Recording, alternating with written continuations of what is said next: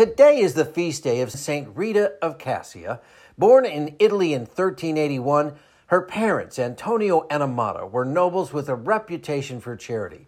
When she was 12, Rita entered into an arranged marriage with a man who was less than faithful, prone to violence, and committed to vendettas against several other area families.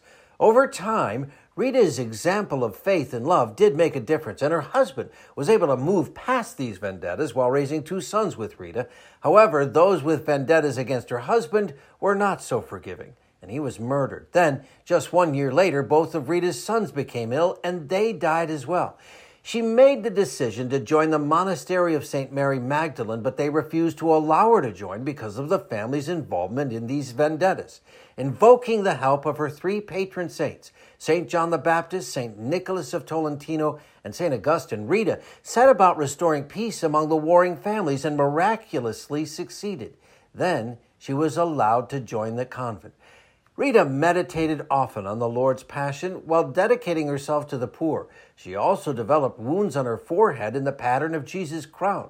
In her last days, a visiting cousin asked if she wanted anything, and Rita said to go into the garden and get a rose.